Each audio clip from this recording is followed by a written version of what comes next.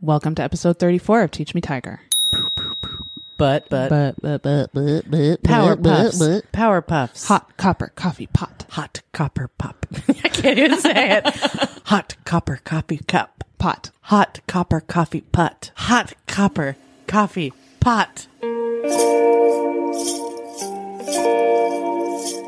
Hi, Tiger. Teach me, Tiger, how to kiss you. Whoa, whoa, whoa, whoa. Help me, Tiger. I don't know what to do. Whoa, whoa, whoa. Take my lips. They belong to you. But teach me first. Teach me what to do. Welcome to Teach Me, Tiger. Welcome to Teach Me Tiger. Woo, woo, woo. I'm Melody. I'm Liz. This is the podcast where we have our friends on the show who are experts in things, and they teach us about those things, and we learn. Sometimes they're just enthusiasts. Yeah, enthusiasts, experts, knowledgeable. That's pretty accurate. Yeah. So we're having Jared on the show. Jared on the show, we're talking about comedy. Jared Mackay. Jared friend Mackay, of Liz's. my friend from, well, he's from Ottawa, but we live in Kingston, so my friend from Kingston. He dapples in stand-up. He dabbles in stand-up. Dabbles? You said dapple, like dappled Like a light? dappled light. Yeah. He's like dappling. That's a P. Dabble is a B. Yeah. Hot coffee copper pot. Dapple, dabble. We're in the spare bedroom of my house in Kingston. Hey, we're doing handheld mics today. Yeah. So if you hear any, sorry about that, because we're Yeah. holding them. But isn't it better than the bow, wow, wow, wow, wow, wow? We'll see. We'll see how it turns out. I think we're going to get better quality audio. I think we might get better quality audio. That's what I think. But what's more exciting about this, in my opinion, Yeah. is how mobile you are now. Yeah. Because, dear listeners, if you don't know this, I just show up for this shit, and Melody does literally everything else. Yeah. It's true. She can't deny it. She even writes out notes and prints them out and puts them on a clipboard for me. It's true. So Melody now has like created a system where she's much more mobile, which is cool. Yeah. And so we're in Kingston. Handheld mics, baby. Handheld mics. Oh, yeah. Which is appropriate. Yeah. That was great. Thanks. It's like, what is that called? Vocalizing, the type of vocalizing when you're like, oh shit. Yeah, yes. And also the stuff that Whitney Houston used to do. Ooh, oh, oh, oh, oh. You know that? That's Yeah, called something. yeah. That's good. There's a term for that, and I can't remember what it is. The Whitney Houston bone. No, it's not that. It's not called the Whitney Houston bone? It's something like vocal. Oh, frig. Vocal fry. No, that's what we all have because we're dick I don't ladies. know what you mean, Liz. Oh my God. Well, what are you talking about? Hey, Liz, before we get to our chat with Jared, do you have any weak peaks? I do. I do have some weak peaks. I Yes. rented a studio. Sweet. And I'm pretty excited about that. It's a short-term rental because it's a studio space that's vacated for the summer by art students who use it during the school year. Right. So I only have it for a little bit of time. But it's still a space where I can build some flats, some like backdroppy things, and some light shaping tools for my photography business. And I'm going to go in there tomorrow and finish some stuff. And then I'm going to start working out of it for the next 6.5 weeks or something. What are you going to work on? Just like portraits and stuff and Cool. do some cool things. I don't know. Just like have fun because I forget what it's like sometimes to just mess around with photography. There's something to be said for sure for having a space outside of your home Oh, man. To Oh, make- man. work. Yeah, Yeah. for sure. I'm really excited. I'm going to build a little cabin on my property one day, and it's going to be the podcasting / art studio with a bunk up top for guests. Nice. Maybe with like a compost and toilet. Oh, that's such a good idea. Yeah. So I have a garage, which you've seen. It's not falling down, but it's not in great condition. We're going to move the podcast there. We're going to be the next Mark Maron's. Mark Maron, yeah. We're going to make it big. So I don't have a lot of money. JM and I were kind of late bloomers when it comes to being adults and graduating from school and earning money and getting jobs. And pubic hair, right? My God, Melody, how'd you know? No, unfortunately, I was not a late bloomer with that. Oh, okay. So we don't have a ton of money, but we bought this house. Thank you, Dad, for helping us with that. Big up, Brock. And it needs some fixing up. Plus, like, we just need more money. But I told my friend Dave that I wanted to convert the garage into a studio and have like more light and a new cement floor and insulate it so it was warmer in the winter and cooler in the summer, and also have a rolling glass door for the garage door. Ooh. Instead of an opaque one for lighting for photography. And he laughed in my face. He was like, that's like $40,000. If Mark Maron can do it, If Mark Maron can do it, then so anybody can I. can. I just want it to be a nice place, and also it'd be like a cool place to hang out. Yeah. It would like extend the living space. You can go out there, smoke some doobies. Smoke some pot. Drink some brews. Yeah, have some wine. Yeah. Have a little wood stove. Yes. Have a little wood I stove. want to have a little wood stove in my studio, Yeah. too. Have a little wood stove. Anyway, pipe dreams, but that's what I want, and that's what you want. Well, you've got a studio. Yeah, for 2 months, and 2 that's my months. week peak. I'm Cool. excited about it. Nice. What about you, Melody? What's your week peak? Well, I had a couple of things to tell ya. I'm so excited. The true peak of my week is, again, the miracle of life. Your children? No. Oh. My Your avian avian. children. Yeah. My eggs that I talked about in the last episode, a bunch of them hatched. And so I have little chickies in my basement, and they totally think I'm their mom. Do they really? Like, how do they behave? They imprint. We talked about that last Yes, time. I too. remember So that. My 5-year-old daughter goes and plays with them all the time. We have them locked in the downstairs bathroom, and they freak out when she handles them. But if I reach my hand into their bin, their little like tub that they're living in right now, they just like crawl in my hand and go to sleep. That's adorable. It's very sweet. It's because they saw you first. Yes. Through the glass of the incubator. Melody was just looking up as though she were a chick looking I'm a through chick. through the glass of the incubator at a giant Melody. Yeah. And then the other thing, which wasn't so much a week peak as much as a slightly horrifying story I wanted to tell you.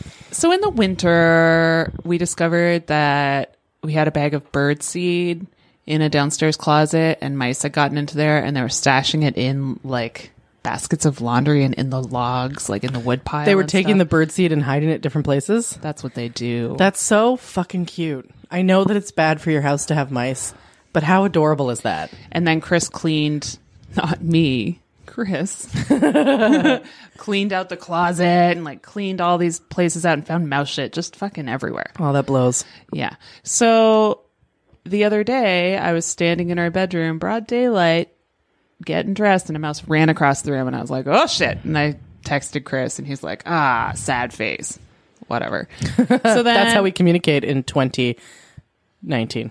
So then Chris was putting the kids to bed, reading to them in Holly's room, and heard a lot of racket in the hallway and came out and was like, Flora, what the hell are you doing? She was sitting there like proudly holding an injured mouse. Oh. So he took it outside and killed it because it was that needed to happen. Mm-hmm. Or he just hates it. I don't know. But so there was that. Then 2 nights later, I was laying in bed with my 3-year-old. He'd just fallen asleep. His door was ajar, and the cat, Flora's our cat. The cat came in chasing a mouse, chased it behind my son's laundry hamper, and then sat there for a very long time. She'd run like to the other side and then back to the other side. And so eventually I got up and like pulled the hamper out, and she caught it. Then she dropped it. Then it ran into the hall. Then they went into my daughter's room, and I was like, fuck it, I'm out. I closed the door to the 1 bedroom. Then the other day I opened my son's closet door, and a mouse ran across my foot. Oh, you got mice bad. I know. And then You should get another cat. the next night, a mouse woke Chris up because it was like fucking around on top of his dresser, and then he let the cat in, and it was like crawling up onto pictures on the wall and stuff. So he went and got serious traps. They're like, it's like a metal live trap, but then you also put a glue trap in it, and we caught one within like 10 minutes. Oh. I know, but here's the upside. What? Guess what Chris is letting us do? What? Get a kitten. Woo! We're getting a cat. Another cat. Another little sweet little baby. Hopefully it'll have some killer instinct. Well, it's like a country cat that's been outside with its mama because the people who have these kittens live in a bus. No way. Listen to episode Size Matters to hear all about the bus. Oh, neat. That sounds... I think that mice are adorable. And I get that it's bad to have them in your house because they can cause a lot of damage. But I lived in this old Victorian house with a bunch of grad students in Peterborough. Yeah. When I was working there. And the house was infested with mice. And it was like half under construction sometimes. Like there was a big hole in the ceiling above the stove. And I was stirring a pot of soup underneath this hole. And I heard things above me. And I looked up. And it was the cutest thing I've ever seen. There was a little mouse just like peering over the edge at me with its huge, adorable ears. And then it ran away. But because of how quickly it moves, it just looked like it disappeared. You know what I mean? Yeah. Well, I told Chris before I realized these live traps have glue traps also. The glue thing is rough. What's supposed to drown them after? I don't know. And I was like, Chris, fill that thing with live mice and throw them to the chickens. Oh, I know it sounds brutal, but the chickens are going to have a great time. A little extra protein. And that goes right in the eggs, folks. $6 a dozen. So we're gonna talk to Jared Mackay. Hey. All right, well, we're gonna get started. Should we bring in Jared? We should bring in Jared. Here he comes. Here comes Jared. Secret, we already recorded the podcast with Jared. We're doing the intro after, which I kind of like, because then we can kind of reflect. Plus, we've already had 2 beers each, so yeah, we're reflecting so hard right now. I'm really reflecting, if you know what I mean. So enjoy. Here it is.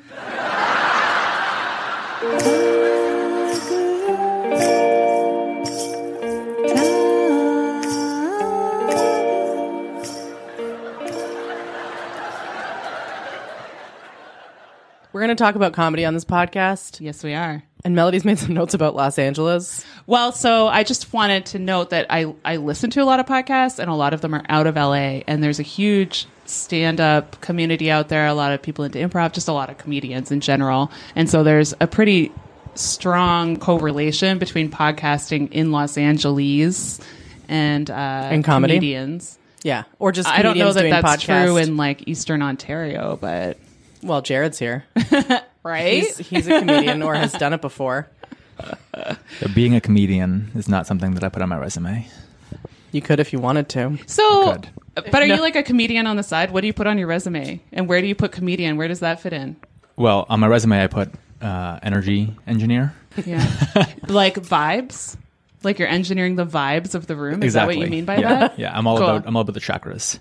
I engineer people's chakras. Oh my God. On Instagram the other day, a wedding photographer that I don't follow, but I was looking at her Instagram, was doing a post. She's like, you guys all know, she's got like lots of followers and makes tons of money. I know you guys all know that I'm working really hard on opening my 5th chakra or whatever, and blah, blah, blah, blah, blah. And I thought, man, people eat this shit up. Oh, yeah. Anyway. Well, when we did the Bitcoin episode, Chris was saying that there's a whole community of people online who do like tarot readings for Bitcoin. Oh, wow. People are into the... You know what, though? I funny business. I occasionally, click on random links, and I was looking at some financial institutions' discussion of Bitcoin, and it might as well be tarot reading. Yeah. They're drawing lines, and they're like, maybe it's hit a floor. I'm like, well, if you draw a line, maybe it's a floor, but that doesn't make any sense. You right. can't just predict that. Like, yeah. You obviously don't know anything about anything that's going to happen in the future. No one does. That's the whole point. Someone just told me the other day that the CPP, like Canada Pension Plan, is obligated by law to have a financial plan in place for up to 75 years. Makes sense. But how can they know what will happen? I mean, the plan is like, do things responsibly, probably. Right. The plan is like, pick the option that has the best forecast for the next 20 to 30 years, and then move on from there. Every year you change the plan a little bit. Yeah, that makes sense. I know a guy who has a lot of some cryptocurrency. I learned this after our podcast on cryptocurrency. Yeah. And it's, what's it called? It's some gaming currency. Anyway, he might be a millionaire. Might Some be. guy, really? some guy who was at our wedding might in a few years be like a gazillionaire because of this. And he got it for free.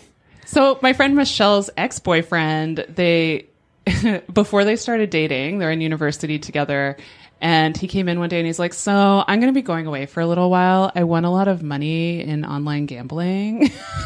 And he like made himself super rich for a couple of years, and then he burnt through it. I don't know. There's money to be made in the gaming world. I guess that's what I'm saying. Do you have Bitcoin? I have one half of a Litecoin. Oh, My friend Jess gave me a Litecoin instead of $160 he owed me for a curling membership. and I was like, yeah, I would take half a Litecoin instead of $160 because that's what it was worth at the time. Right. no. It's now worth about $40. Okay. But I haven't checked recently. Maybe it's worth more than that now. Hang on to it. It's not worth $160 though. It could be worth Melody and Chris have half a Bitcoin. 180 at least. Yeah, half a Bitcoin is great if you bought it when it was worth like, $200. I think Yeah. that's what he did. If you bought it when it was worth $18,000, No. then you may have made a mistake. He was pretty excited then, Yeah. but Yeah. didn't sell it and didn't do anything, No. and now just still has it. No, he took us out for a fancy dinner and we're still paying it off. Okay, so back on track. Yeah, we're talking to Jared. And Jared doesn't like small talk, so we both You feel don't like weird small about talk. this. So let's move on. I shouldn't have said that. It just made it awkward. Yeah, no, let's. Okay, but comedy, you wouldn't put it on your resume, but what do you do? I have done several open mics. That's basically Okay, it. Kingston okay. is not exactly like a hot comedy scene. Yeah. It could be if I wanted to do, it more. Yeah. But, And I felt really bad because I missed one, and I've never seen him do it, and I was invited to one and I didn't go. I only do it at the weird indie events. I'm not going Alright. out to like the Absolute Comedy Club and Yes. performing in front of strangers. Yeah, Yeah. Do you think you would? I don't know. Maybe. Yeah. Yeah. It's fun. I'm also a musician. Yeah. And I do the same thing. It's not like I'm not expecting to be famous or good at it. You just do it for fun. I just do it for fun with my Yeah. friends. Yeah. I think that's the best way to do stuff like this. Not make it like a career. Just like have a good time. Yeah. I saw Deanne Smith recently. She's a comedian. She's on that Netflix of the World special for Canada. Anyway, she's in Kingston. There was like 7 people there. It was a Tuesday. It was really good though. And she's on a Netflix special? Yeah. Oh.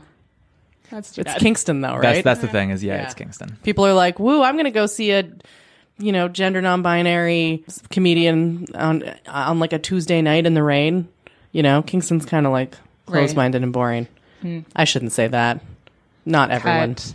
I think that's indicative though of what the life of a touring comedian is like. Yeah, a lot of No. they can be like, "I'm on a Netflix special," and then it's like, I still sit on a stool in the middle of a restaurant while waiters are serving food around me, which is Right. what Nicole Byer did recently, Oh, really? and she's on Nailed It. That's true. Oh yeah, She has a podcast. She's really fun. her podcast is called "Why Won't You Date Me," and it's all about why she can't get a date. She was on The Good Place. I liked her then. Was she on Yes, The Good she's on The Place? Good She was the mail woman. Oh. Yeah, let's do some icebreakers. Here, let me play the jingle for Jared. Roll up your sleeves, pull up your socks, reach on into Melody's box. Icebreakers. I'm going to ask you a question. Okay. If you were immortal, what age would you choose to stop aging at, and why? But I think if you're immortal, you just never die, and it's actually torture. Well, I mean, if you're immortal, You could just commit suicide. I don't know if you you can. Could you? Liz? I think really it's kind of a monkey's paw situation. You know what I mean by monkey's paw? I mean, I know that it's the name of Jordan Peele's production company. is it? Oh, that's Yeah. interesting. It's from a story about a cursed monkey paw where it give you wishes, but the wishes were all twisted. Yes, I remember that. It was like, I wish that I was really wealthy, and then it like everyone died on Earth, so you had everything or something. Right, exactly. Yeah. But I think that you can, if we're setting the paradigm of this story as you're allowed to choose when you stop aging, I'd probably say like 26, Whoa. How old Yeah. are you now? 35, almost 36. What was so good about 26? I mean, this is going to sound terrible, but it's just before I had my kid. Yeah. So I remember it as being a carefree yeah. age. I remember you bought like a trailer, Yeah. and you were gonna put it out on some piece of property and live out there and become a banjo playing hillbilly. That was 6 weeks before I got my partner pregnant. So that didn't happen. Now he owns a house and has a day job. Yeah. Oh, lame. Yeah. Boo, hiss. And that's why comedy is just a hobby. right. Yeah. If I lived in a trailer and had no dependents, why not? Why wouldn't I just drive to LA and see what happened? Right? Sure. Although I was in LA like 6 weeks ago, and I didn't go see any comedy. I was in Really? New York last fall, and I didn't go see any comedy either. When I was in New York 2 years ago, we went to an open mic. Not an open mic, but like a small club. It was called the Cave, I think. Or the Cave and something, maybe. Cave and Creek. The Cave and Creek. And it's a little cafe up top with a very, very small auditorium. And it was a lot of fun. Yeah, I mean, LA, like, I've never been there, and I've talked about wanting to go just because it's a weird place. But it's kind of, like, huge and, like, hard to navigate if you don't know it very well and you're just visiting, right? Yeah. I mean, there's a lot to do. So you could spend a lot of time there. I actually wish I'd spent less time there. Because it's kind of awful. Because it's kind of just a city. It's a big Yeah. city. It's Yeah. like, hey, let's go on vacation to Toronto. And it's like, okay, well, I guess we could see a Blue Jays game, and then we could go to a bar. But I don't drink. Yeah. So we Right. could do nothing. Yeah. I will say that we drove just over 2 hours to get dinner, and we did not leave the city of Los Angeles. Yeah. It was only 45 minutes back. But the traffic was so bad. Yeah, just, we went at dinner time, and so it took us a long time to get there. So because I listen to so many podcasts that are also in Los Angeles, they'll be like, they'll get there and they'll talk about their day. Like, oh, the traffic was crazy. It sounds like a nightmare. It Yeah. sounds like I don't understand why people live there. Because it's Yeah. where the money is. Because it's hot? It's beautiful. I mean, I recently saw a graph of all the nice days described as, this was American units, but over 50, under 80, sunny with limited clouds and no rain, and LA had like 190 days of that a year. Oh, so like not too hot? Not too hot, not too cold. Oh. And then the days that were like not as nice as that were still pretty nice. Yeah. Right. But, the whole threat of forest fire. Yeah. Well, there's that. Yeah. Can't And the burn if you're coyotes. downtown. Can't burn if you're downtown. Okay, Melody. What age would you stop aging at if you were immortal? Probably about the same, actually. Because for me, if I'm just picking when I'm going to stop aging, I'm going to pick at the height of looks. Your powers? My best looks. Yeah, for sure looks. And I would say, like, yeah, When you're- mid-20s. when you're strongest, when you're healthiest. Like, and you've Yeah. grown But out of acne yeah, for the most exactly. You're part. mature, but not old. Yeah. Yeah. That's really interesting. I probably would choose like, this sounds funny too, right before I met JM. Because I'm happier than I have been. Like, I'm very happy with him. But I was like, my thinnest, which, because I'm like trying to be a body positive person, Yeah. I was my thinnest right before I met JM. And I was like, man, I look amazing. And then I met JM, and all we do is hang out and watch Star Trek. There's a lot of Star Trek. There's so much Star There's Trek. so much. There's 25 pounds worth of Star Trek on my ass right now. So what age was that? So I'm 37 now, and we met 5 years ago, so 32. Okay. I mean, 32 is pretty good. That's kind of your Yeah. athletic prime for a lot of people, right? Yeah, like So- I was super fit. I was super active. I worked out all the time, which isn't so much like a body image thing. I just felt really you felt good. Yeah. I had like 4 jobs and no money. That was hard. But yeah, no, that was a fun time. I remember feeling pretty relaxed and happy. I feel like if I stopped at 26 and then I were immortal, then I would still have all of the like emotional and mental development, just a bang and bod. Yeah. Basically. If I stopped aging now, I would forever have the chronic injuries that I have now. Right. too. And you don't want to live the rest of your life with those, except that we kind of are. Yeah. I guess. Just forever. There's forever. Yeah. And I was really miserable in my 20s and awful and like partied a lot and did lots of drugs. Isn't that what you would do if you were immortal, though? I mean, No, I don't think so. No? Did you like research things? Come and down become from ecstasy is too hard. Fair enough. Yeah. It's too emotionally debilitating. Icebreakers. Okay. Let's do this. Let's do it. Jared, I heard that you're a fan of Steve Martin. I am a fan of And Steve Martin. although I am happily married, I would love to spend the rest of my life with Steve Martin, listening to him play his banjo, Yeah. slinging jokes. Yeah. I was a fan of Steve Martin before I learned he was a banjo player. Well, is that true?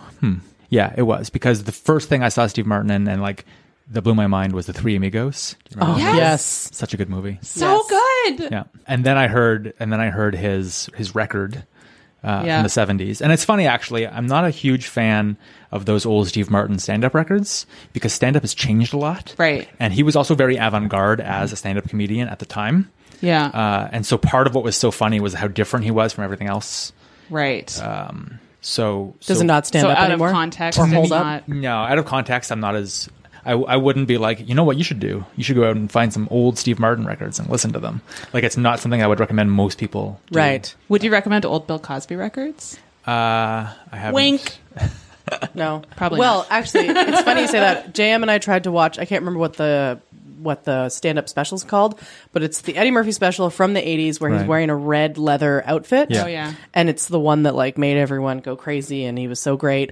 And I think that Eddie Murphy is a great talent, but I couldn't watch it. I watched it for 10 minutes and it was just all gay jokes. Yeah. He was just like dropping the F-bomb, the other one, the slur one, not the swear word, constantly. And I was like, this isn't funny. Yeah. Sorry, buddy.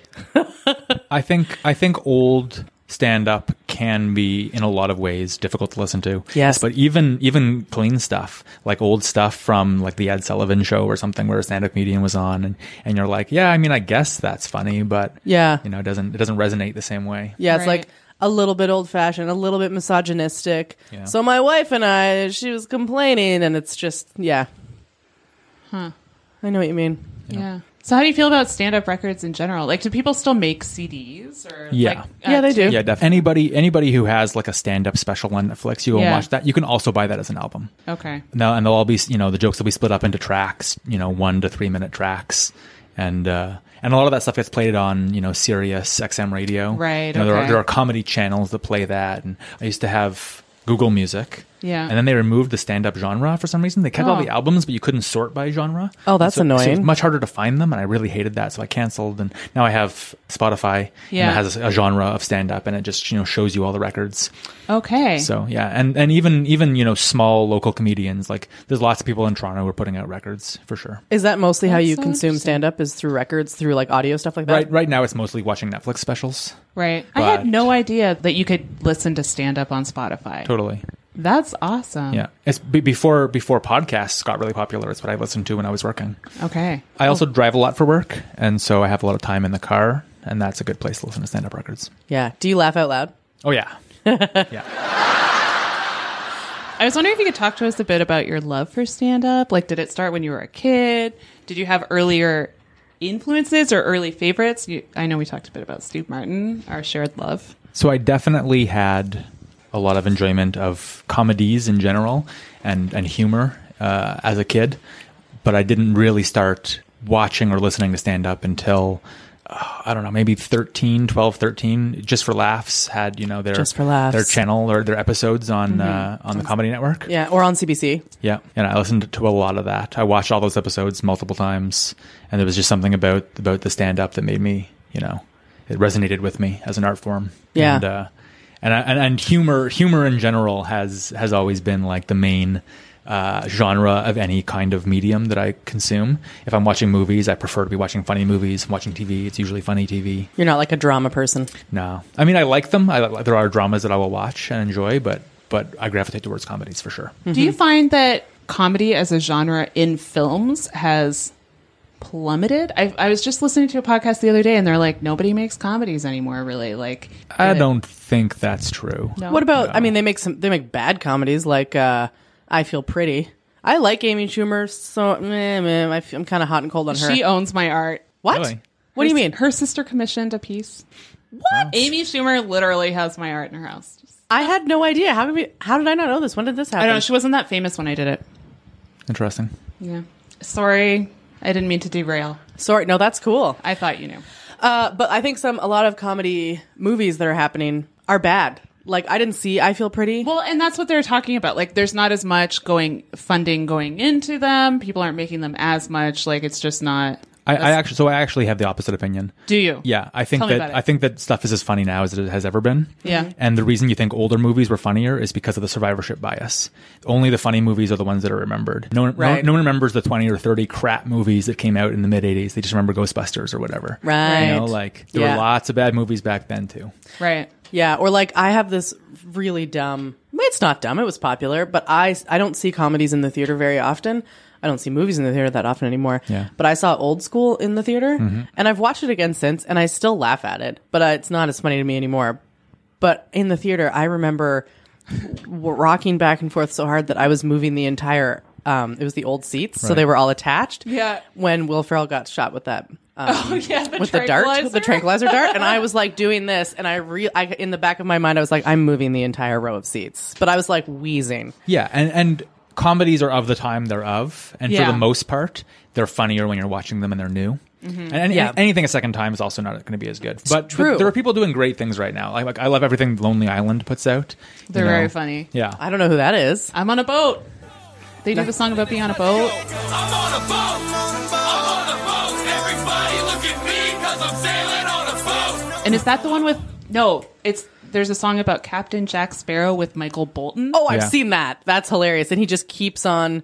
He's supposed to be singing a song, but he just keeps on going back to Pirates of the Caribbean. I'll play a little clip right now. Holding up, black card at the bar like I gives a fuck. Ladies shitty eyed when we walk into the set. Fuck the fellas looking jealous, play the back and get wet. 3 pound in my waist, shank in my sock. You either get cut, get stuffed, or get shot. This is the tale of Captain Jack Sparrow, pirate so brave on the 7 seas. What? A mystical quest to the isle of Tortuga, raving like sway on the ocean breeze. Yeah, that was kind of weird, but we're back in the club, buying up the bar. So Andy Samberg is the guy that you would recognize from that. Yes, I know who Andy Samberg Right, okay, is. so it's him and his buddies, and they do like musical, and they do comedy, and they make Yeah. funny movies, and Yep. and like I mean, there's what's his name from Pineapple Express. Oh, Franco? Seth Rogen. Seth Rogen. Oh, Seth yeah, Seth okay. Rogen.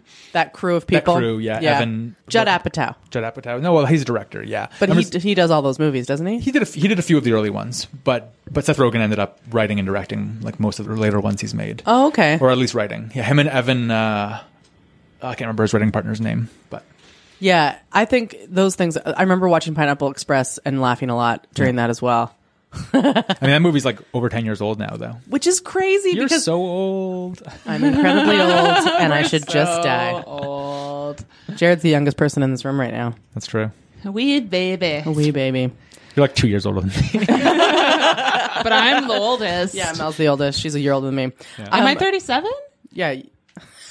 I don't know. I could be 38. Yeah, no, I just turned 37. Okay. You're going to be turning 38 in October. All Okay, you right. guys are not that much. I'm 36 in like 2 weeks. Yeah, there you go. Happy birthday. Sorry. Am I 37?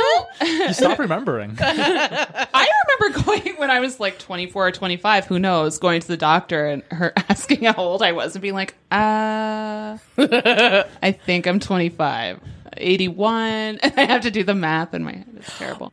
So I feel like I've heard this a couple places about how comedy movies have taken a dive, but do you think like, I'm sure there's still good stuff going on, but maybe more funding is going into like Netflix specials, and it seems like people are consuming media differently, and so I wonder if that has something to do with it. It might. Just that you don't see as many blockbuster comedies. Yeah, That's it's what I'm possible. trying to say. It's possible.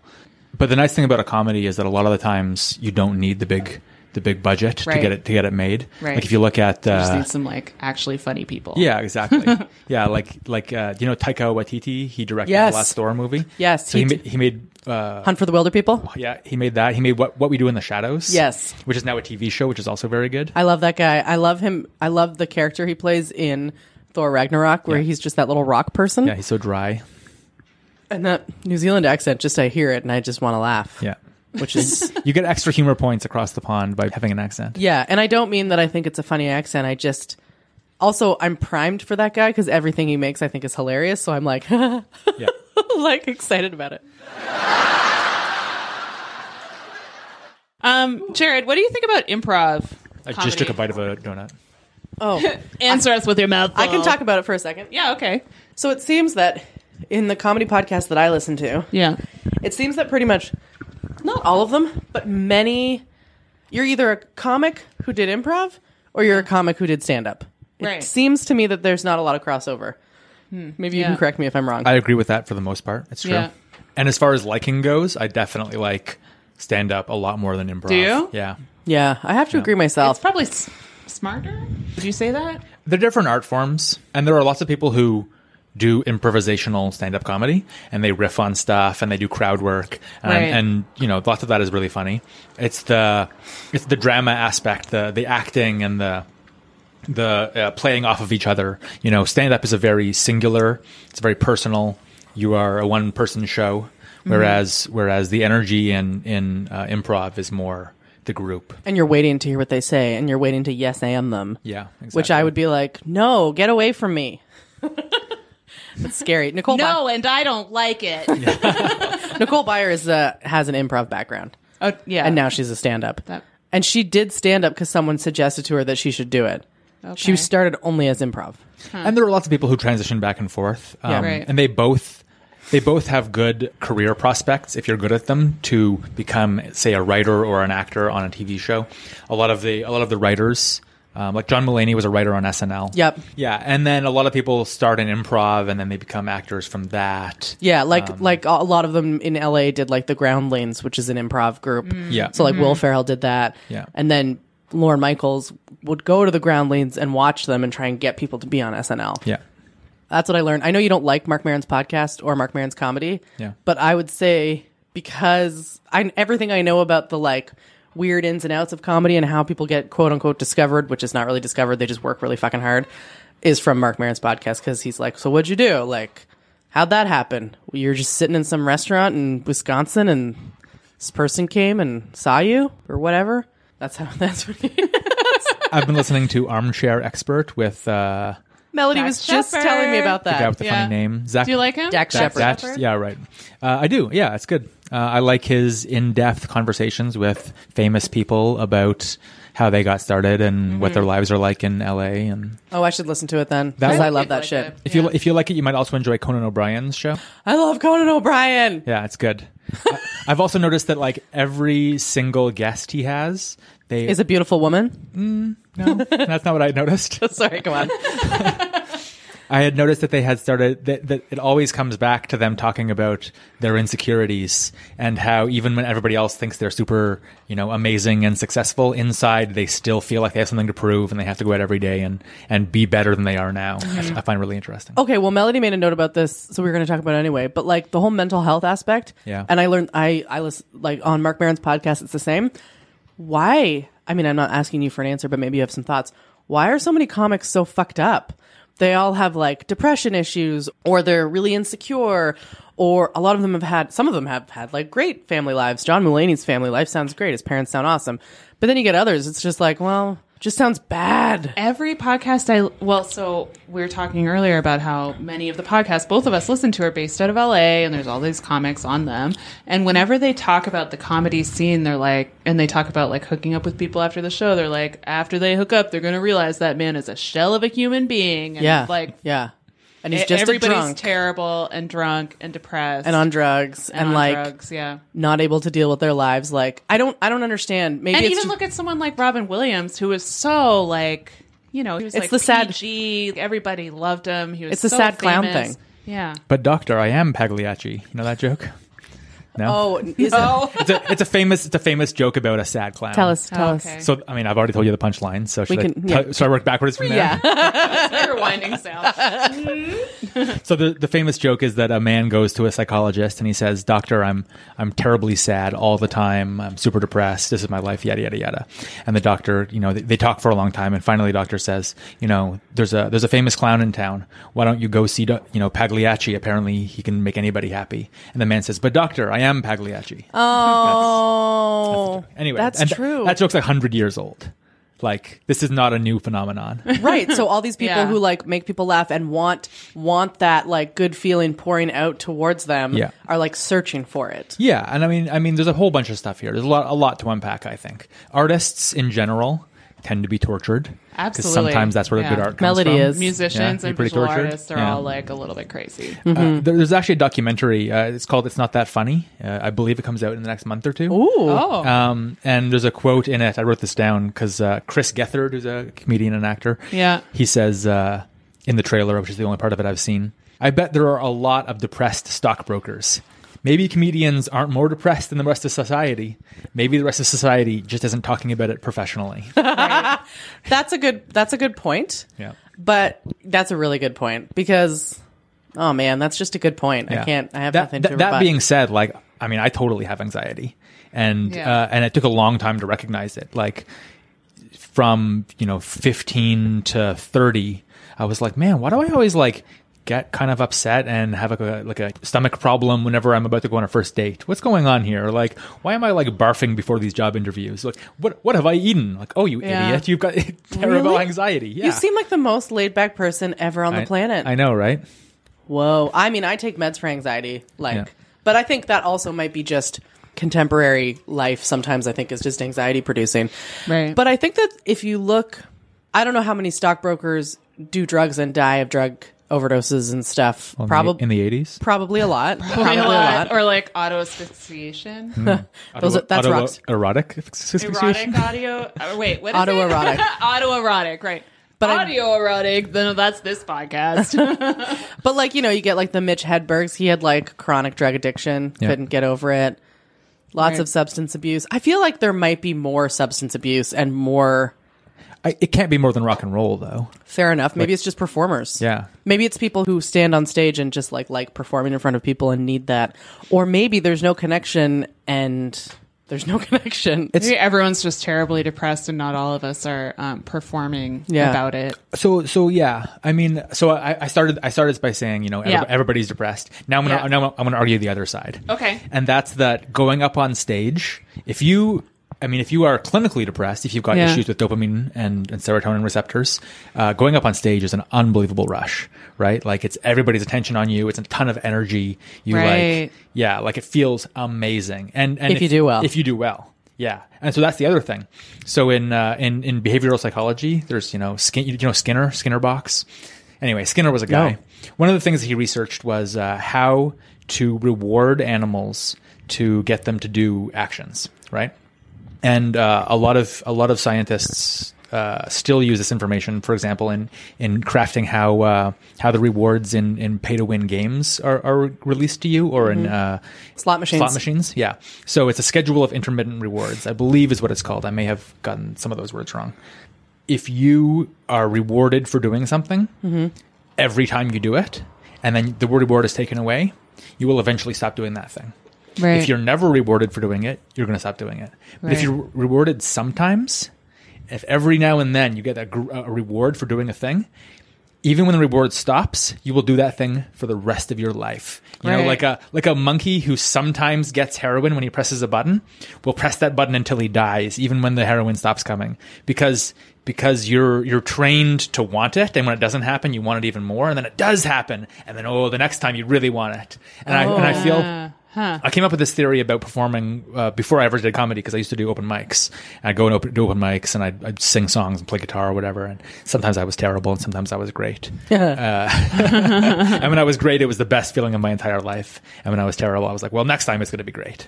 Right. So it's like why people gamble, why people do drugs. They're kind of chasing the dragon. I think it's very similar to that. Interesting. Yeah. Yeah. That makes total sense. Have you heard? I can't remember what this dude's name is, but it's a comedian who's doing a podcast called The Honeydew.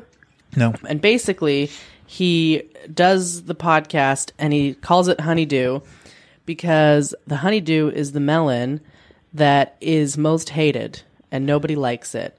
What? And, yep. I mean... Honeydew? What about durian?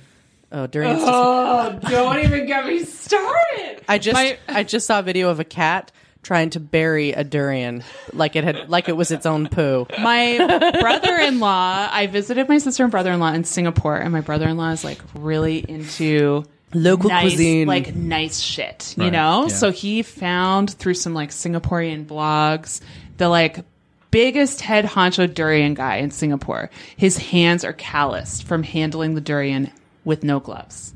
And so he brought this durian home for us to try. And it was the most disgusting thing I've ever, like, the taste, the texture, the smell. Yeah. It smells like hot garbage and bubble gum. So why do they love it? I don't know. People in Singapore and, well, all over that part Of the Asia, world? I It's an wouldn't- acquired taste. But I thought that there were Yeah. signs Oh, yeah. that say, no, like on buses You and may in, not take it on public transit. Yeah, And like- lots of the resorts and places have like no durian Little signs. graphics Yeah. on their doors. Yeah. Have you had it? No, It's really gross. I don't like. It's slimy. food. It's like you're eating mold. You don't like food? No, I don't have a very refined palate. I don't have a very good sense of smell. Okay. Oh, really? Yeah, so it's the sense I care least about. So I would never go out and like You might seek not out a mind flavor. it then if Well, you don't I- have a strong sense of smell. But then why would I even bother? Right? I don't know. People say it's Bragging wonderful. rights? I guess. Yeah. His name's I like Ryan to brag about Stickler. it all the time. I'm sorry for interrupting. Oh no, I interrupted you. His name's Ryan Stickler, and he has a podcast called The Honeydew. Yes. And so people go come on and talk about like the bad things in their life, and they're mostly comedians, and it's pretty interesting. I've listened to a couple episodes, and his life sounds shitty. You know, he and his kids, his brothers and sisters, had to basically like parent themselves. Can I ask you, if you were to go on his podcast, what's the thing you would complain about? Well, I had a pretty good life. You know, like all things considered. Yeah. You know, like Same. lower middle class upbringing. I didn't really want for anything. I got made fun of a lot as a kid and kind of bullied, but at the same time, I always had like 4 or 5 friends, really good Right. friends, and then as I got older, I'd get razzed, but I often had the like support of the class, if that makes any sense. Right. Like I was like good natured. So even though I would get razzed and kind of like made fun of, mostly fat jokes, people still liked me. So I don't You're have very good natured. Melody played so many pranks on me when we lived together. And I never got mad at her. Once I screamed, but it was because I believed the prank. And then when I heard that it was not real, I was like, oh, thank God. And I wasn't even mad. She's a really good sport. So I don't really like, my life hasn't been that bad. I had like a really shitty relationship in my 20s Yeah. that I've alluded to on this podcast before that I think I had PTSD from. But other than that, it's been pretty good. So nothing. Yeah, sorry about that. You have nothing to complain about? What? And like PTSD of like just like vague emotional, like holy shit, that was so bad, but not like real emotional trauma. Right. Yeah. I don't think I'd complain about anything. Like my life's been good. As JM always says, by every conceivable metric, our life is amazing. Anything petty even to complain about? It's hard being a fat person in the 20th century, Okay. late 20th century. That's about it. It's right. hard to fit into chairs and people think you're dumb. That's People true. think you're dumb? People think fat people are dumber. They think they're like dumb and slovenly and like they have no willpower. See, that sounds pretty rough to me. I mean, I guess, but basically fine. Fuck But that's yeah, but that's like they've done studies that say Yeah. like, you know, they'll have like 2 people, one will be like quote unquote a normal weight, the other person will be a fat person, and little kids will be like, I want that person. They seem nicer and funnier and smarter. They get more jobs, they often earn more money. I mean, I'm tall, and the same thing happens with tall people. They're like assessed by neutral participants as smarter and better at things. Yeah. and like for no reason, Yeah. just because they're taller. Yeah. Yeah.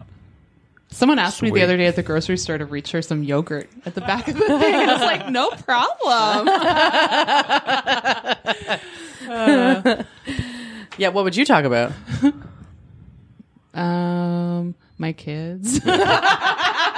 Every parent is like, yeah, there's nodding. Yeah. Yeah. But I mean, I love them so much, but like, oh my God. but I think some of the people who like some of the subjects that come up on the Honeydew with these comics are like serious, really sad.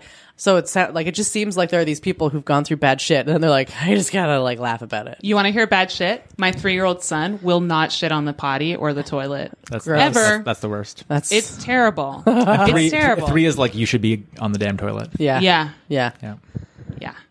Sorry, I got so lucky with that. My kid toilet trained herself basically. yeah. I She was- remember she was like 18 months or something crazy. She was like in fact I remember it very clearly, which is hilarious, but it was like 2 weeks before her second birthday. She was like, I gotta poop, and I'm like, okay, and I like brought her a thing to poop into, and she did, and I was like, sweet, okay, this is where we're at now. yeah, yeah, Yeah. totally. Were you going to say something before and I interrupted you? Oh, probably gonna complain about having a kid. I don't know. Yeah. But you're It's like, really hard. I Yeah. occasionally like think about how in almost exactly 10 years she's going to move out and I'm going to not have to have a kid in my house anymore. And I'm like, I'm only going to be like 45. That's like, yeah, Do you you're- think yeah, you're about, young. like, all the hobbies you can have. You're going to have so much time and energy. And like, I really, truly do love my kids like so much. But I don't have any time or like space to myself. So when they're gone, I'm going to do so much. My garden is going to be banging. Yeah. Yeah. Can we talk about Louis C.K. and other comics like him? Sure. Do you have any opinions on this? Do you care about it? I mean, it's not that I care about it or don't care about it. It's just like, it's just shitty. It's super shitty. So here's him masturbating in front of people without their consent? Yes, that one. Yeah. I have a hard time separating the art from the artist. Right. And I think that was actually one of the things that Nanette talks about that happens all the time, doesn't it? I do the same thing that Hannah Gadsby talks about in Nanette. Yeah. Because she talks about what an awful person Picasso was. Yes. Right? She talks about the art and the artist. Yeah. And I think that's very difficult. Now, the opposite is true. There are people who I think are really good people and interesting people who don't like their art. But that's a lot easier because you can just not look at it. Yeah. Whereas if you like their art and then discover they're a bad person, it makes it harder to go back and enjoy those things you enjoyed in the past. Mm-hmm. So right. I loved his TV show, Louis. Like, it made me cry. Right. I thought it was funny. I thought it was weird and irreverent and like surreal sometimes. And I felt very strongly about that show. Mm-hmm. And so then when all of this stuff came out, I felt personally kind of wounded. I was like, fuck you, man. Like, you took something away from me a little bit because I liked it so much that now I can't watch it. But on the flip side, there are a couple of comedians who seem like nice people. There's this one woman, she's got some presence on podcasts that I've listened to. Her name's Sophie Hagen.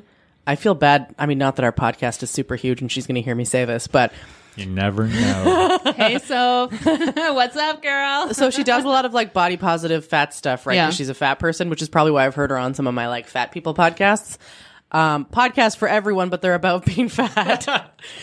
And she seems nice and she seems really like aligned with my beliefs and everything, but she's a comedian. That's how she earns her living.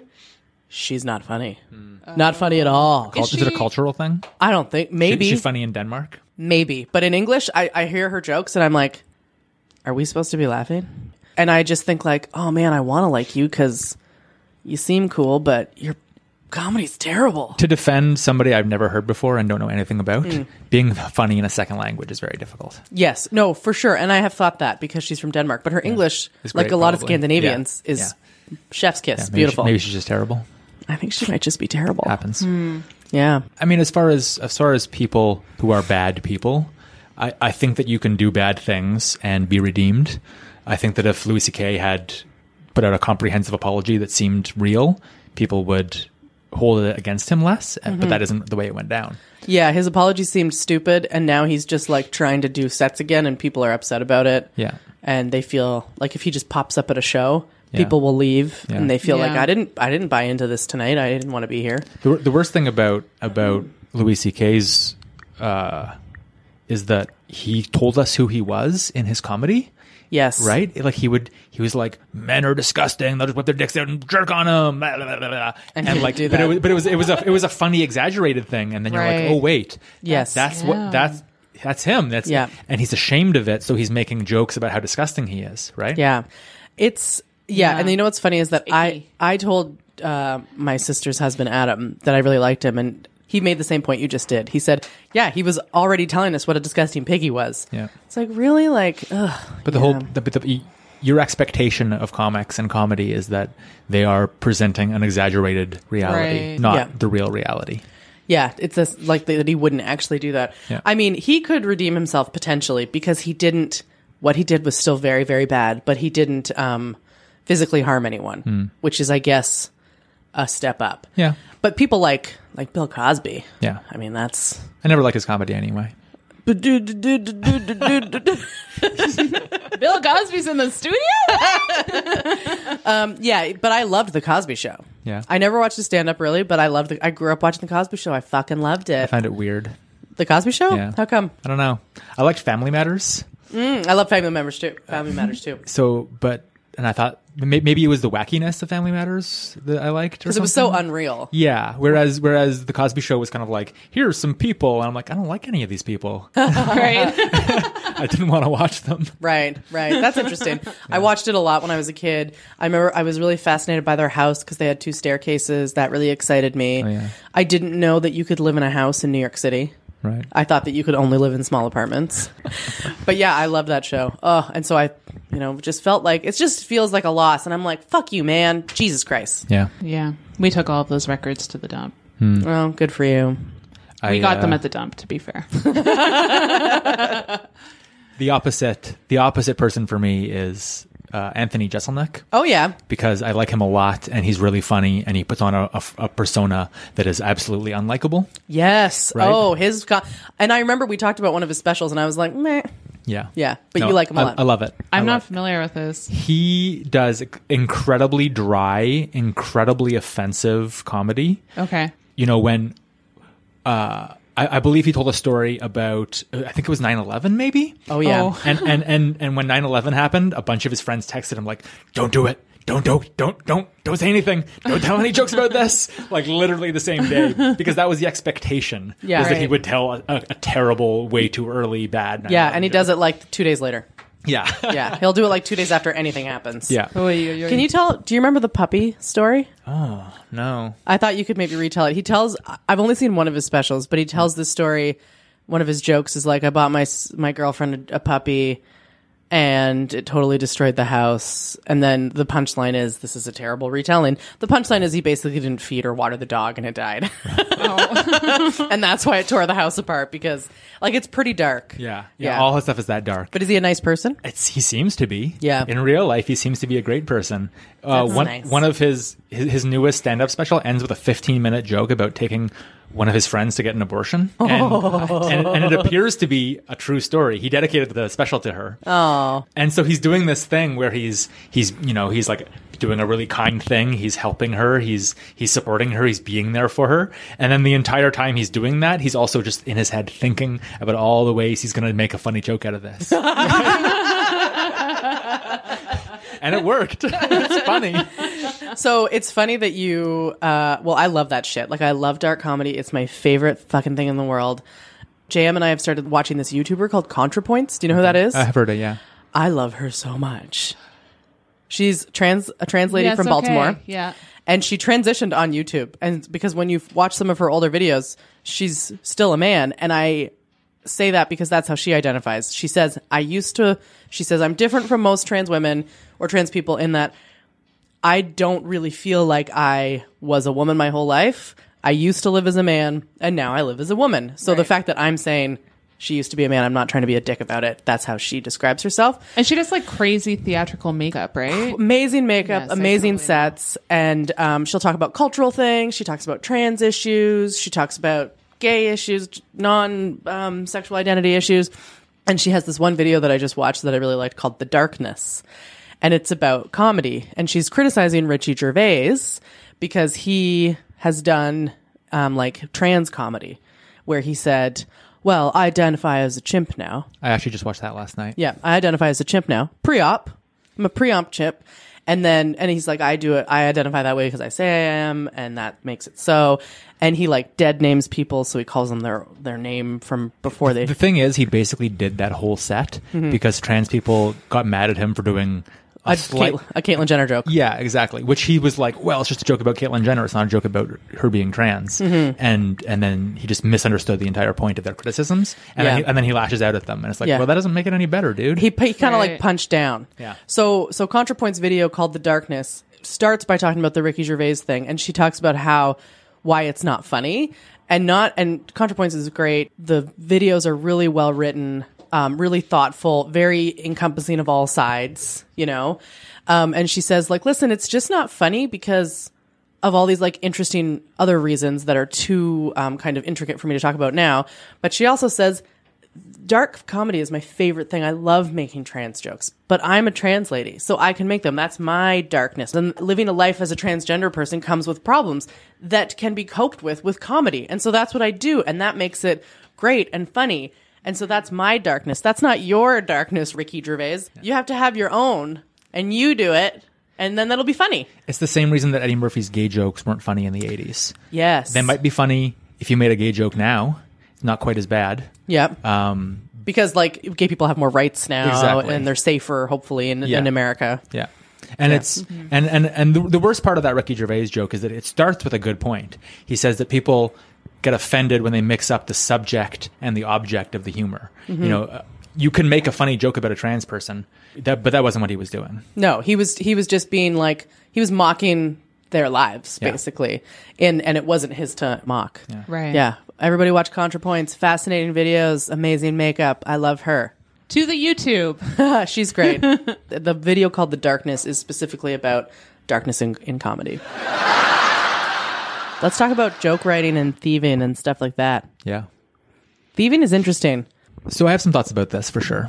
Okay, go for it. So the first thought is that jokes are different from other art forms, mostly because they're not recognized as an art form. So if you paint a picture, you automatically get a copyright on that picture because people have been painting pictures for so long that we have an idea about how to treat them as art. Yeah, like my photos are mine under Canadian copyright law. Yeah. But if you write a joke, I don't think the same thing applies. You don't just automatically own that joke and have legal protections for it. Right. And so there has to be a kind of ad hoc artist run mafia sort of style protection of your jokes. So people, they like inside policing, basically. Exactly. They police themselves. They police themselves. Right. Yeah. Yeah. By shaming publicly or by refusing to work with people who are known joke thieves. Right. So if you were to cover a joke, there's no body set up to recover royalties for it and send them to the right person. Whereas with an audio recording, like even if you record a CD of your jokes and then somebody plays those jokes, now SOCAN's in charge, and SOCAN can take royalties and pay them out to you. Right. But if somebody covers your joke, SOCAN doesn't go after them for that cover. And when you say cover, they just say it. Yeah. And like they cover, like a band covers music. Exactly. Yeah. Yeah. So I think that if there was a better legal framework for jokes as art, that would alleviate some of that pressure. That's good. But you know what Mark Maron has said a couple times? And I'm sorry, I keep saying his name. That's fine. He often says when they talk about joke stealing, and then it's Dane Cook who everyone was really mad at for stealing jokes, right? Yeah, and the famous one is Carlos Mencia. Who stole jokes? Yeah, Joe Rogan confronted him live on stage, and that's a big YouTube thing. Oh, we should watch that. So Joe Rogan confronted him for stealing Joe Rogan's jokes or other people's jokes? Other people's jokes. Oh, interesting. I fucking hate Joe Rogan, by the way. Yeah, that's your right. Yes. I mean, I'm sure there are lots of people who like him. I don't. Was it Fear Factor that did it, or no? But God, how embarrassing. No, I've just seen. I've never listened to his podcast, although maybe I should. it's very popular? It is very popular. No, he just he gives voice. He gives a voice to all the people and people who are pieces of shit, all the like super right wing American stuff, and he fucking hates fat people. Oh. He's like, you're lazy, food-addicted slobs who are killing yourselves because you're addicted to cupcakes. That's an exact quote. Anyway, Really? Yeah. Yeah, the joke thieving thing is interesting to me. Oh, wait, that's what I was going to say, is Mark Maron.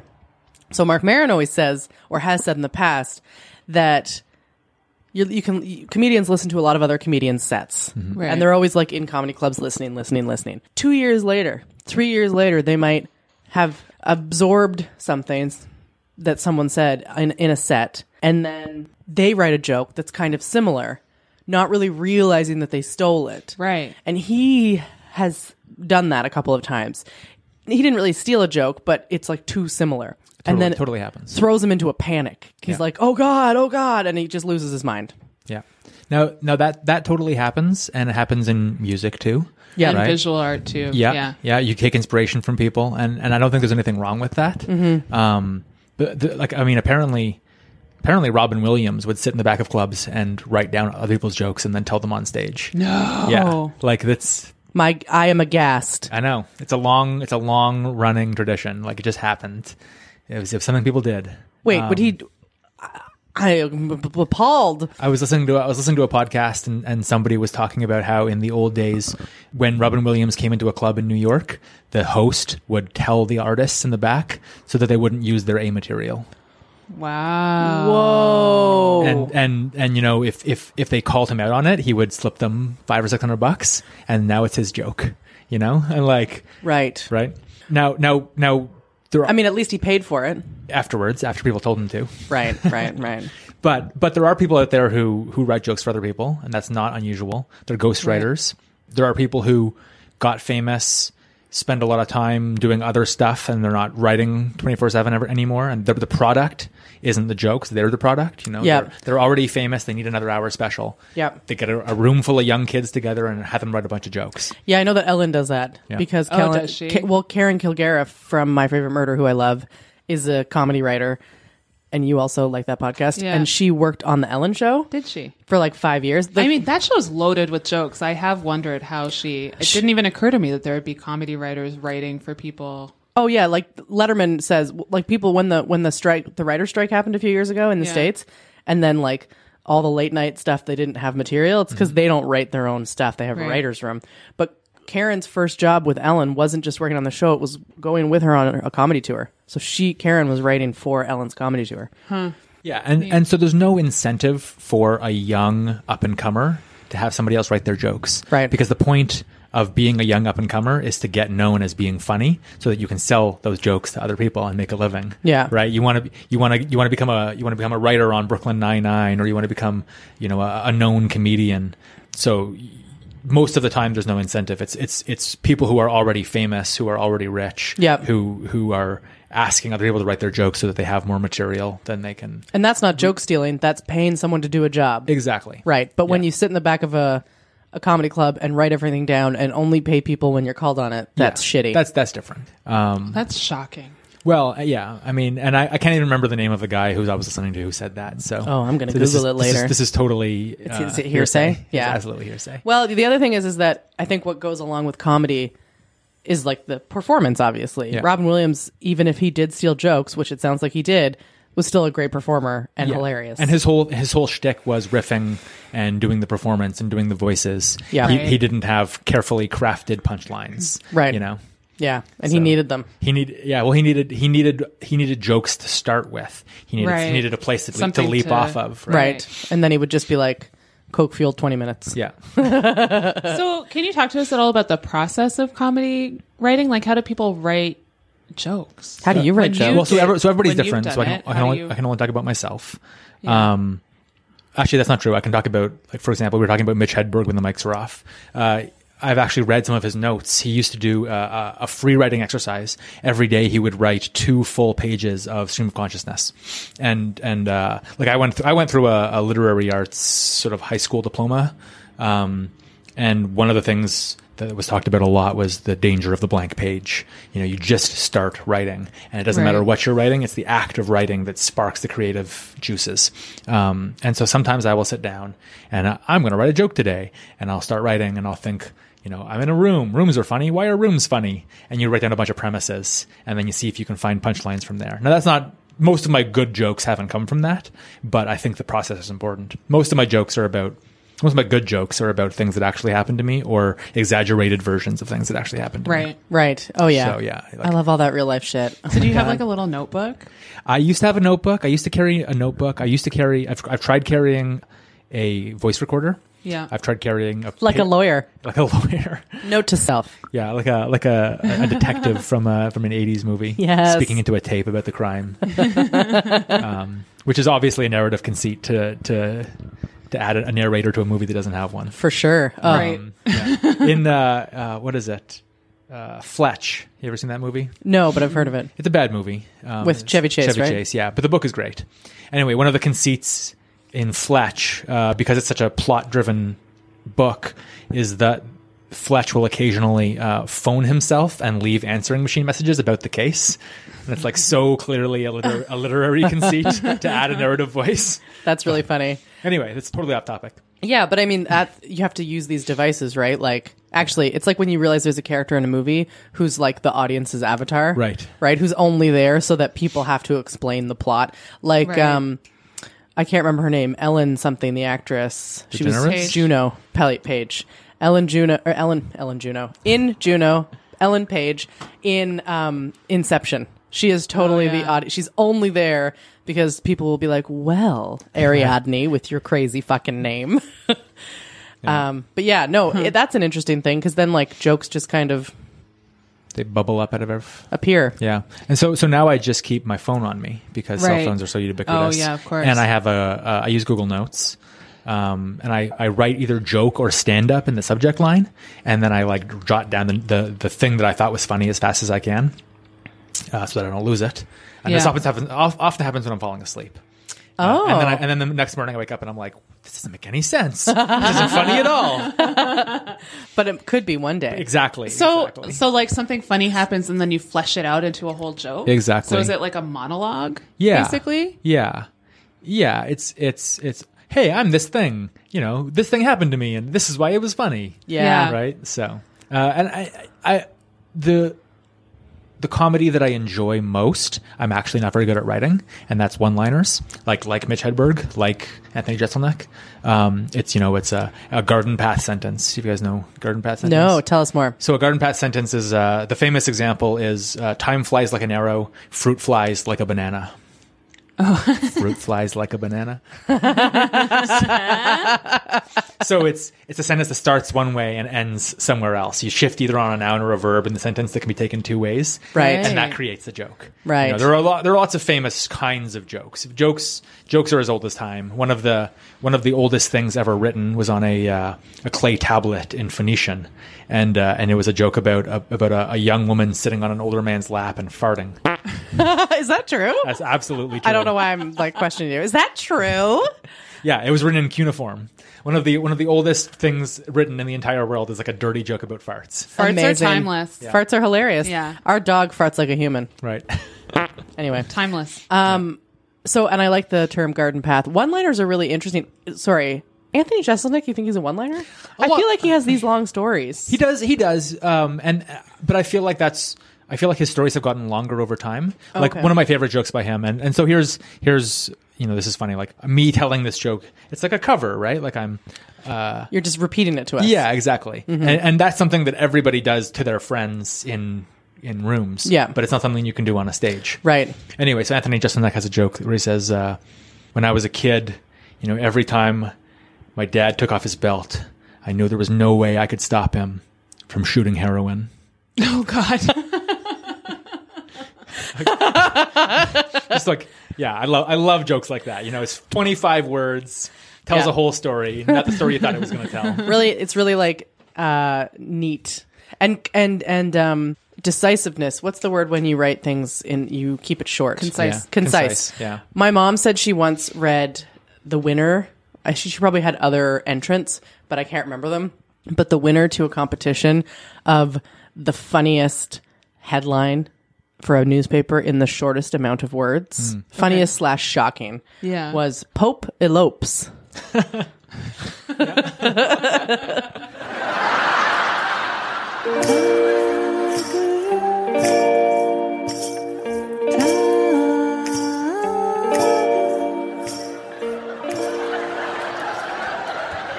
I would just like to say that even though Jared doesn't work professionally as a comedian, I still think you're really funny. Oh, thanks. You say lots of funny things at parties. It's pathological. I'm serious.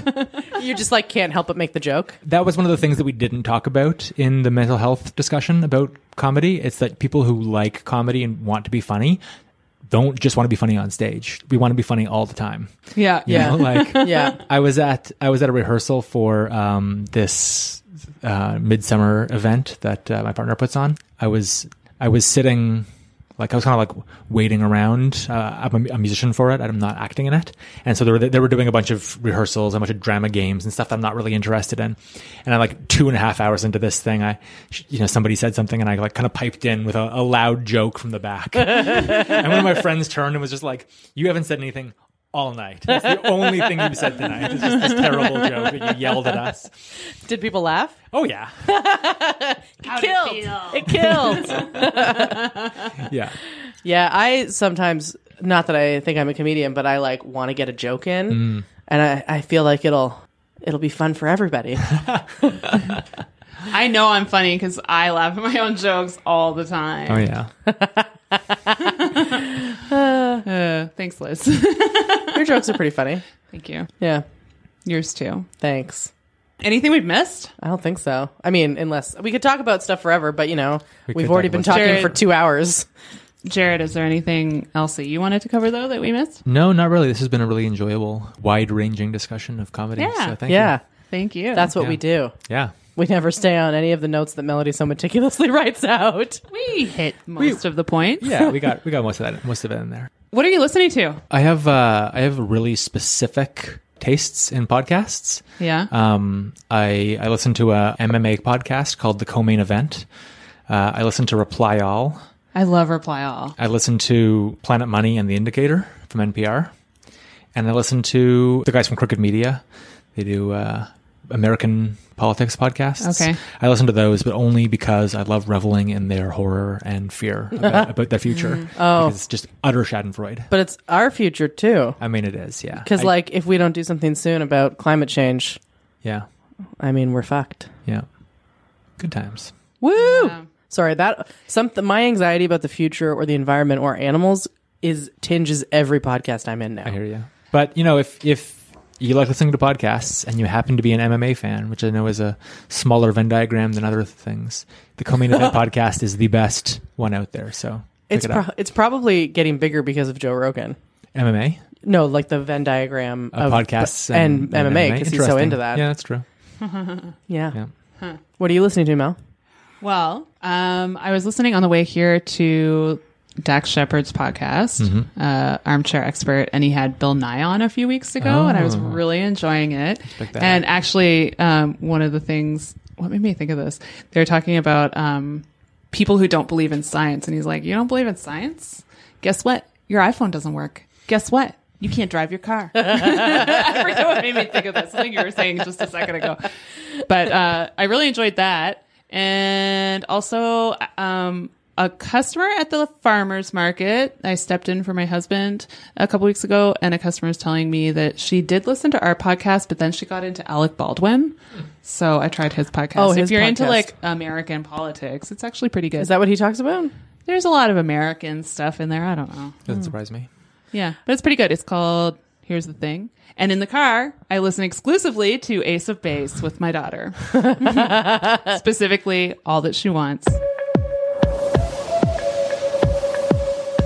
is Another Baby. That's hilarious. Yeah. Over and over. Kids get stuck on certain songs. There's 3 songs that my daughter listens to, and just like nonstop. What are they? Yeah, what are they? They are Shut Up and Dance With Me by Walk the Moon. Oh, that's a fun one. They're The Middle by Zed something. Why don't you just meet me in the middle? I don't know that one. And another one. Something by, who's the guy who did the halftime show this year? Bruno Mars? No, that was Justin Timberlake. That was last year. That was year before that. Oh, I have no idea. It was, oh crap. Drake. I can't remember. No, doesn't matter. Justin Bieber. It's not something I enjoy, so I don't give any room in my brain for it. So I feel old when people say pop songs, and I'm like, I don't know any of those. I have no idea I don't know what those words mean. Yeah. What about you, Liz? So I've been listening to ContraPoints because I'm obsessed, but like that's more watching. But for listening, I also, and maybe I've said this on another podcast, but whatever. I've been listening to one podcast called A Good One or That's a Good One. Or I don't think you've mentioned it. Oh, it's called Good One. Okay. And it's comedians talk about a piece of material and like how they wrote it. That's fun. Oh, and they Yeah. break it down. I like that. Yeah. Yeah, it's I'm called Good One. interested in that. Yeah, and so like John Mulaney's been on it, Nicole Byer's been on it. I'm definitely going to listen to that. It's fun. I just love Nicole Byers so much. If you're listening, Nicole, I love you. Maybe one day she will. Maybe. I don't think she even listens to podcasts. She doesn't seem like the type. No, she's Although if she's driving in Los Angeles, then She's busy, she busy, has busy. something. She has time. she's probably on the phone doing business. You think? I just imagine everyone in Los Angeles is on the car phone. Yeah, the car phone. The last point of whatever is plugs. So you can find the podcast at Teach Me Tiger Podcast on Instagram and Facebook. Our website's teachmetigerpodcast.ca, and we're on Patreon. Please give us your money. A very small amount would help us a lot, and we'll give you bonus content and other stuff. And other stuff. Jared, do you want to plug anything? Sure. I'm in a band called Greta Gargoyle. Greta So- Gargoyle? So if you're in Kingston fun. and you see that name on a sign, come see us. When's the next time you're playing? No idea. Oh, okay, that's nice. We also don't have any media online, so don't bother Googling. Who's in the band? Anybody I know? Yeah, it's Cecily Taylor, Keel Verrecken, and Sherilyn Anderson. Oh, nice. My Instagram is LIZZOUSE, Lizhouse. That's Cool. it. Just go there. All up in the Liz house.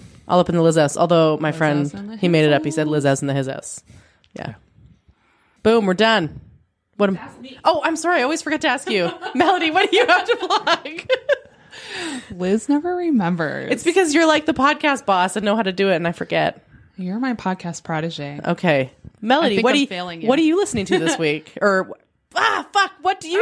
no! What do you have to plug? You can find me at melodystarkweather.ca, where I have art and stuff. Thanks so much to Jared for coming on the show this week. Thanks, Jared. Thanks everybody for listening. If you enjoyed the show, please subscribe, rate, and review the show on iTunes, wherever you get your pods. If you leave us a review, we'll start to read them on the show. Oh, that's a good idea. Leave us a review. Don't we'll be give you a mean. shout out. A good one, though. Only good. Only Tell good. your friends about us. If you like us. If you don't say a word. Thanks again. And wait. remember, it's a jungle out there. Holy shit, that was so good. How did you do that? Teach me, tiger, how to tease you. Whoa, whoa, whoa, whoa. Tiger, tiger, I wanna squeeze you.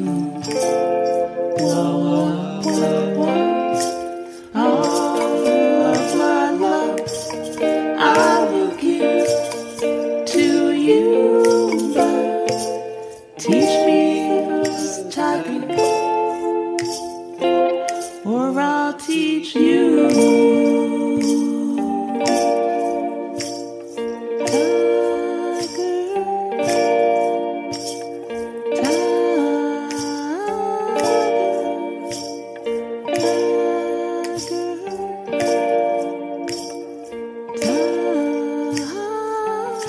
Hot coffee copper pot. Hot copper coffee pot. Hot coffee copper pot. Bumble bun schnicker pants. Wackadoodle woodly woo. Oh my god. Hot copper coffee pot. Yeah. Hot copper. I can't. Fuck it.